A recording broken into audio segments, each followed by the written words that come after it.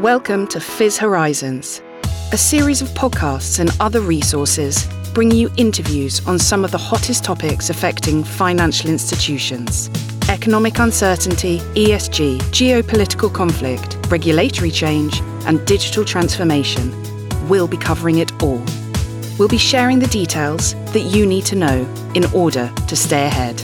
Welcome, listeners. My name is Hannah Vero, and I'm an associate here at Hogan, Lovells, Dublin, where I advise on financial services law and regulation. On today's episode, I'm going to talk all about the upcoming changes to the European Consumer Credit legislative framework, in particular the introduction of the Second Consumer Credit Directive. To begin, let's do a whistle-stop tour of the European consumer credit regime and how it has developed over time. In May 2008, the Consumer Credit Directive was published. The goal of the 2008 Consumer Credit Directive was to harmonise the regulation of consumer credit across Europe and to bolster consumer protection measures. Prior to the introduction of the 2008 directive, minimum consumer protection standards were provided for under an EU directive introduced in 1987. However, the scope of this directive was very limited. As time went on, it became clear that certain member states were going further than others in consumer protection measures applicable to consumer credit. This resulted in distortion in the internal market as there was a lack of consistency in terms of consumer protection offered under credit agreements member state to member state. As a consequence of this lack of legislative cohesion across Europe, a proposal for the Consumer Credit Directive was adopted in 2002. However, it ultimately took several years to reach its final form in 2008. So let's take a look at the requirements introduced by the 2008 directive. The directive applied to credit agreements providing credit between €200 and €75,000, but did not apply to secured lending. It required creditors to provide certain pre-contractual information to consumers. This was introduced using a standardised information sheet, in particular to include details of the annual percentage rate, otherwise known as APR. Advertisements of credit were also required to include details of applicable APR, and the method of calculation of APR was harmonised under the 2008 directive. Information to be contained in credit agreements was also standardised. Creditors were required to assess the creditworthiness of the consumer prior to entering into a credit agreement, and a compulsory cooling off period was introduced, which gave consumers a 14-day right of withdrawal. So we can see that the 2008 directive applied more robust consumer protections to credit offerings in Europe. However, when the European Commission's new consumer agenda was published in 2020, it was clear that it was time for the Commission to review the consumer credit legislative framework to see if aspects of the regime stood to be improved from a consumer protection perspective. Former Commissioner for Justice Didier Reynders, in explaining the objective of the new consumer agenda, said that European consumers are at the core of a global change. Their actions can make a significant difference. Consumers need to be empowered to make sustainable choices and be reassured that their rights will be protected in all circumstances. The new agenda introduces measures that will promote a fair, digital and green society, taking into account that consumer behaviour transcends borders of individual member states. Action 10 of the new consumer agenda stated that in 2021, the Commission would prepare proposals for the revision of the Consumer Credit Directive in order to reinforce consumer protection in the context of retail financial services.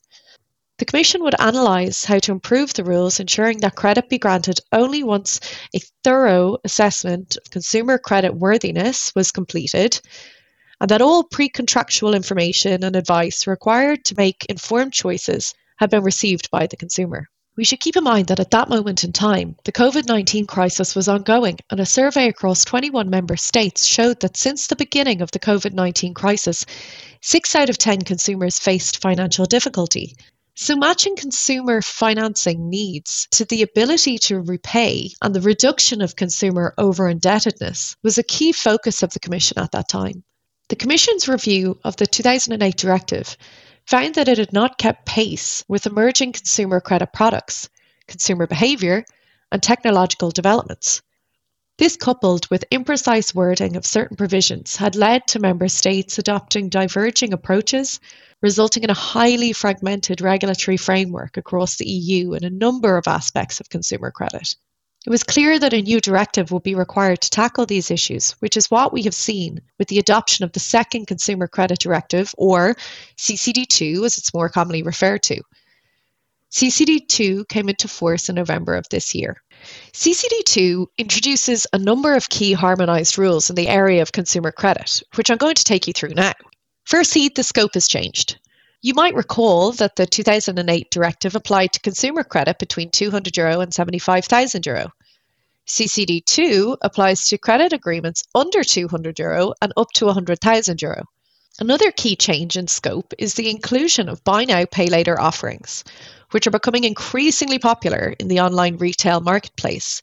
Certain deferred payment arrangements between large merchants and consumers also fall within the scope of CCD II. I would note, however, that some member states have already applied local rules to these arrangements.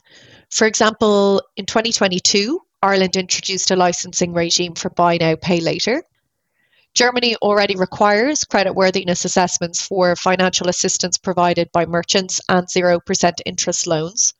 Poland already includes credit agreements under €200 in the scope of its national legislation. Again, this demonstrates that there are differences state to state in terms of consumer credit legislation, hence the need for further harmonisation of the rules. It is also worth mentioning that firms will be required to become authorised or at least registered with their local regulator to provide consumer credit. Let's consider some of the more technical changes introduced by CCD II, which will impact how credit providers enter into credit agreements with consumers. There are rules against discriminatory treatment of applicants for consumer loans. It will not be possible to differentiate on the basis of consumers' nationality or place of residence. That said, objectively justified reasons for different credit conditions remain possible under CCD II. Advertising concerning credit agreements must include a clear and prominent warning to make consumers aware that borrowing costs money. Advertisement of consumer credit must include wording to the effect of "Caution, borrowing money costs money," or equivalent wording. Advertising encouraging consumers to seek credit by suggesting that credit would improve the financial situation of those consumers is not permitted. Member states may also restrict advertising, which highlights the ease or speed with which credit can be obtained. Pre-contractual information must be provided in good time before and not at the same time as the conclusion of the credit agreement. If this information is provided less than one day before the conclusion of the consumer credit agreement, a reminder of the statutory withdrawal right has to be provided between 1 and 7 days after the conclusion of the agreement. Consumers will have a right of withdrawal without giving any reason within 14 calendar days of the conclusion of the agreement. Creditors are required to undertake creditworthiness checks, including affordability checks. Where creditworthiness checks are carried out using an automated process, consumers will have certain rights in relation to those checks. These rights include the right to request and obtain a clear and comprehensible explanation of the creditworthiness assessment, including on the logic and risks involved in the automated processing of personal data. Consumers will also have the right to express their own point of view to the creditor and to request a review of the creditworthiness assessment and the decision on the granting of the credit by the creditor. The initial CCD II proposals suggested mandatory hard caps on credit rates, APR, and total costs of credits. This was not actually carried through into CCD II, though member states can introduce measures to protect consumers from excessively high rates. The European Banking Authority intends to compare the measures on rates in the different member states and publish a report on the effectiveness of these measures after 6 years has passed. Another protection which is of note is the introduction of the right to be forgotten for cancer survivors.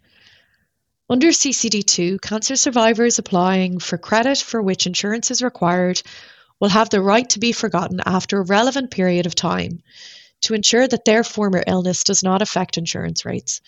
That period should not exceed 15 years following the end of the consumer's medical treatment.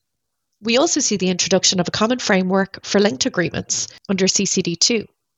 Where the consumer exercises the right of withdrawal in respect of the purchase agreement, The corresponding linked credit agreement is revoked simultaneously and vice versa. However, CCD II specifically states that national law applicable to linked credit agreements shall not be affected by CCD II.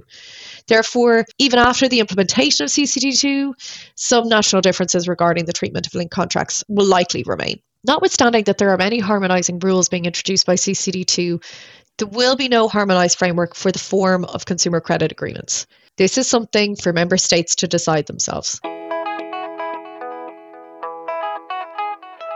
So what happens next? CCD II came into force on the 19th of November 2023. Member states have 24 months to adopt and publish the laws, regulations, and administrative provisions necessary to comply with CCD II. Implementing measures must be applied 12 months from the transposition date, meaning that member states will have fully implemented their measures pursuant to CCD II by the 20th of November 2026. Thank you to all our listeners for tuning in today. I hope you have a lovely day and join us again for our next episode soon. Visit engage.hoganlovells.com for the full Fizz Horizons 2024 report, more podcasts and other resources.